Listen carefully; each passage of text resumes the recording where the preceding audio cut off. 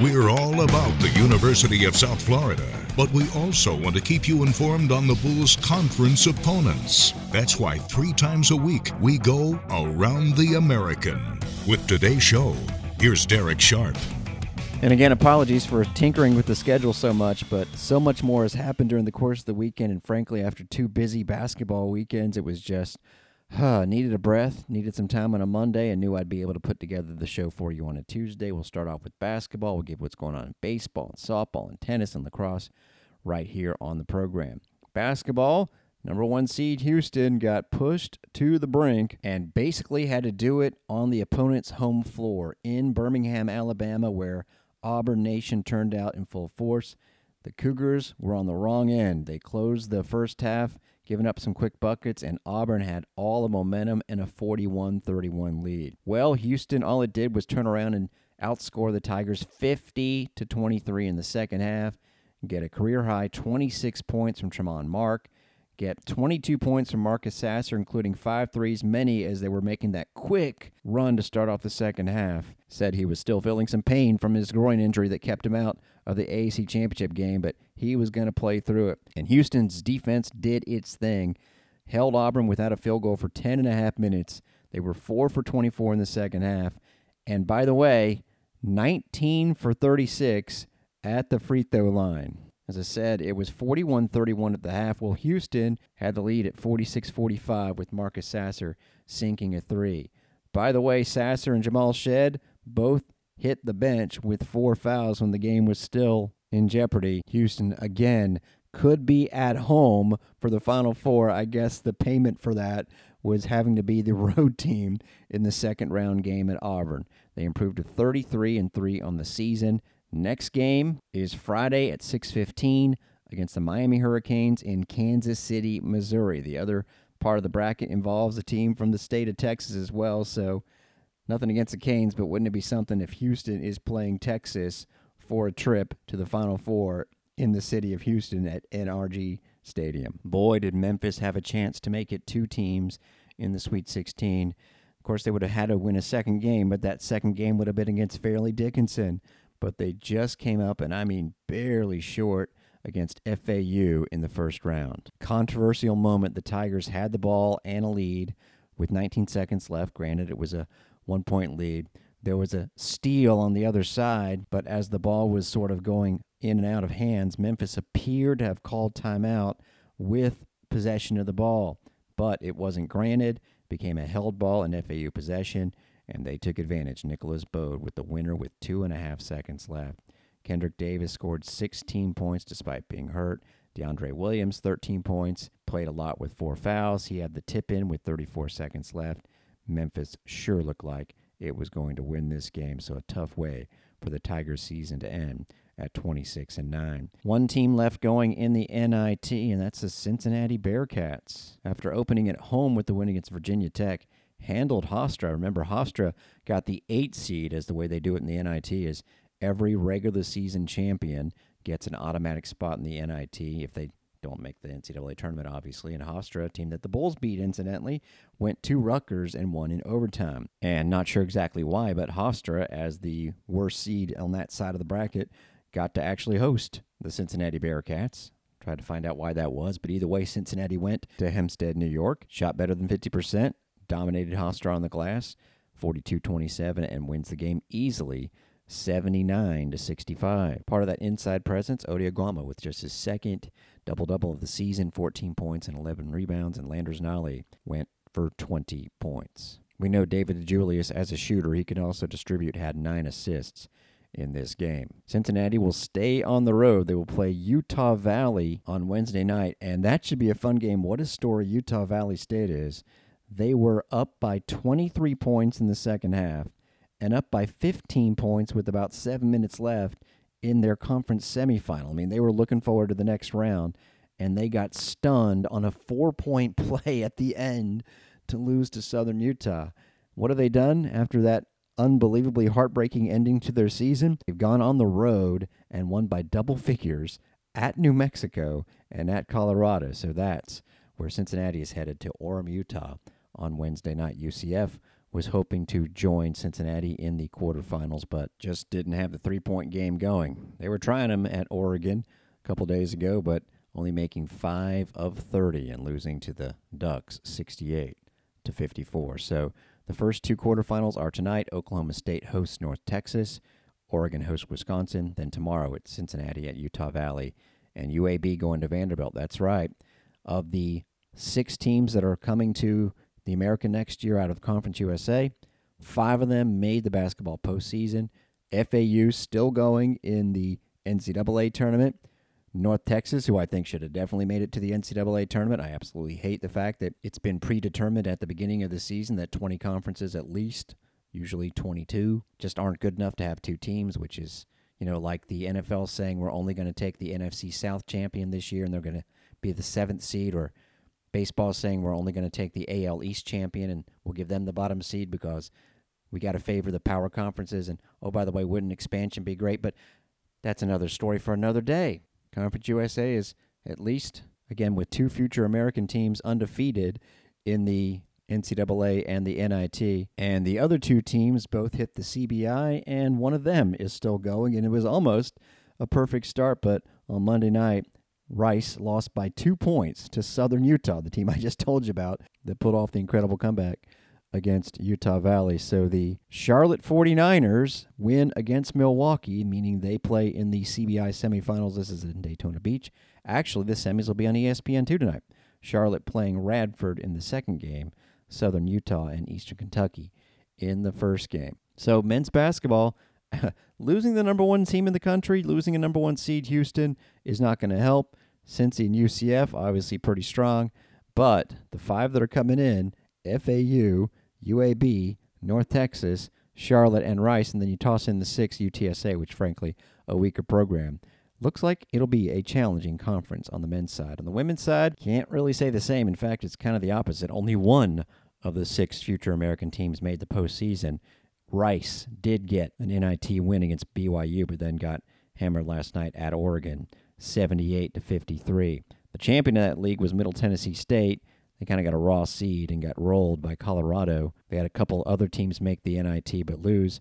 We got to shout out FIU, which, despite being below 500, got a WBI invite because they're coached by former Bulls assistant Jess Burks-Wiley. And they actually, after losing big to Eastern Tennessee State 81-56, turned around and grabbed themselves a couple of consolation wins. So they left Lexington, Kentucky's Transylvania University with 2 wins to end their season. Cal Baptist took the title of that event, by the way. As far as American conferences in the postseason, would you rather get the excitement of winning a conference tournament championship and somewhat unexpected trip to the NCAA tournament and then get smashed, or would you settle for the NIT and make a run? Well, we'll tell you what happened, and you can decide. East Carolina, which Coach of the Year Kim McNeil finished 3rd in the conference after being picked to finish 2nd, won a tight one against Memphis in the AAC Finals, and then went to Austin, Texas on Saturday night and got destroyed by the Longhorns 79-40, 0 for 5 on threes, 10 for 56. That's right, just 10 made field goals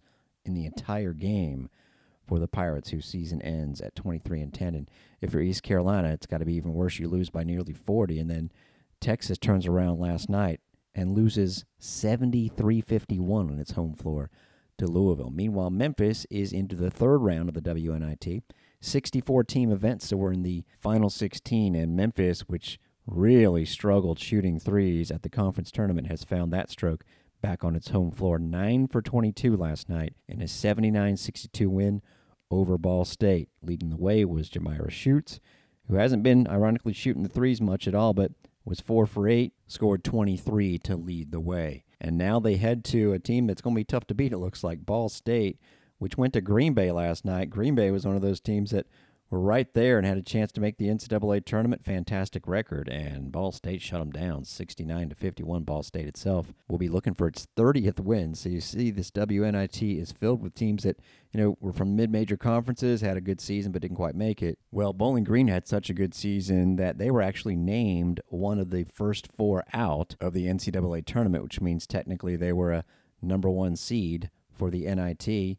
And all those teams are still going, by the way, after 2 rounds, although 2 of them will have to hit the road. I'm guessing attendance might have something to do with this, Bowling Green, hosting Memphis, will go for win number 30. Nebraska has to go to Kansas, as we know. Kansas has a good history in the WNIT of hosting. They just rolled Missouri, by the way, Kansas 75-47. Rhode Island, also a first four out of the NCAA, has to go on the road to Harvard. And some other interesting matchups in the third round of the NIT. You've got Columbia, which was the Ivy champ all year long, couldn't quite get into the field, will be playing against Syracuse. And get this, we mentioned Nebraska at Kansas, two former conference foes. Same thing, Arkansas and Texas Tech. That'll be in Fayetteville. And the Florida Gators are still going. They went to Winston-Salem and rolled Wake Forest. They'll play at Clemson, another ACC team, in that event. But only Memphis going as far as the conference, as SMU fell in the second round to Texas Tech and Tulane got beat in the first round at Auburn.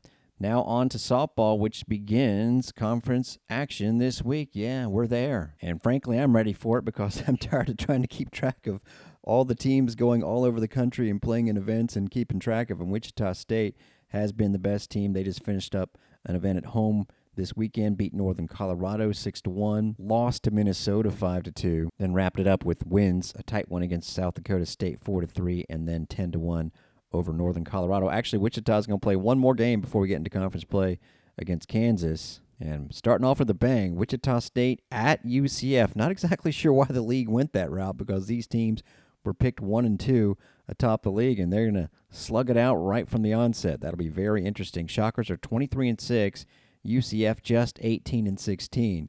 But you look at the computer rankings, and yes, Wichita State is best in the conference, but despite having the fourth best actual win-loss record, UCF is second best according to the RPI because of their schedule alone. Wichita 22, UCF 47. Bulls, by a long ways, are in the third spot because they're 61, and then it drops to Tulsa at 90. The second best overall record, can't fool the computers. East Carolina is 20-9, but they are next to last in the conference in the RPI at 102. As we told you on Bulls Beat, player of the week, Kathy Garcia Soto. The pitcher of the week is Alex Aguilar from Wichita. 9 innings, a perfect 0 ERA.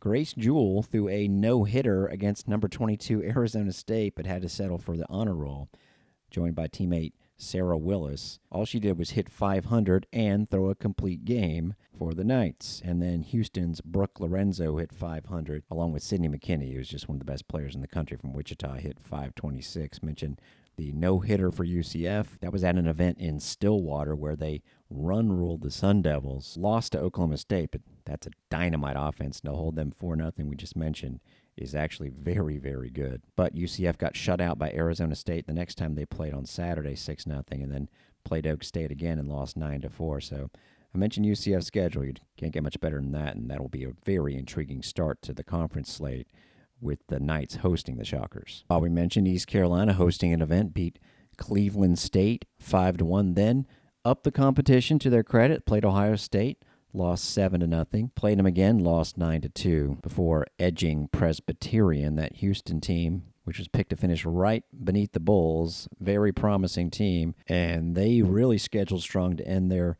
pre-conference slate. They played a series at Baylor and got swept. The games were relatively competitive, but Baylor's certainly the determined better team in that one. Houston will begin conference play against Memphis, with Tulsa sitting out the first weekend. We'll give you a full baseball roundup tonight as we hit the air at 6:30 for the baseball game, the Bulls and FGCU. So a brief version here. East Carolina continues to be up there in the national rankings, top 10 in most. They are 16-4. UCF is 15-5, and just two other teams above 500, both 2 games above, being Wichita and Memphis. UCF stud catcher Andrew Sundin, they went 5-0 last week, including beating FSU twice in the midweek.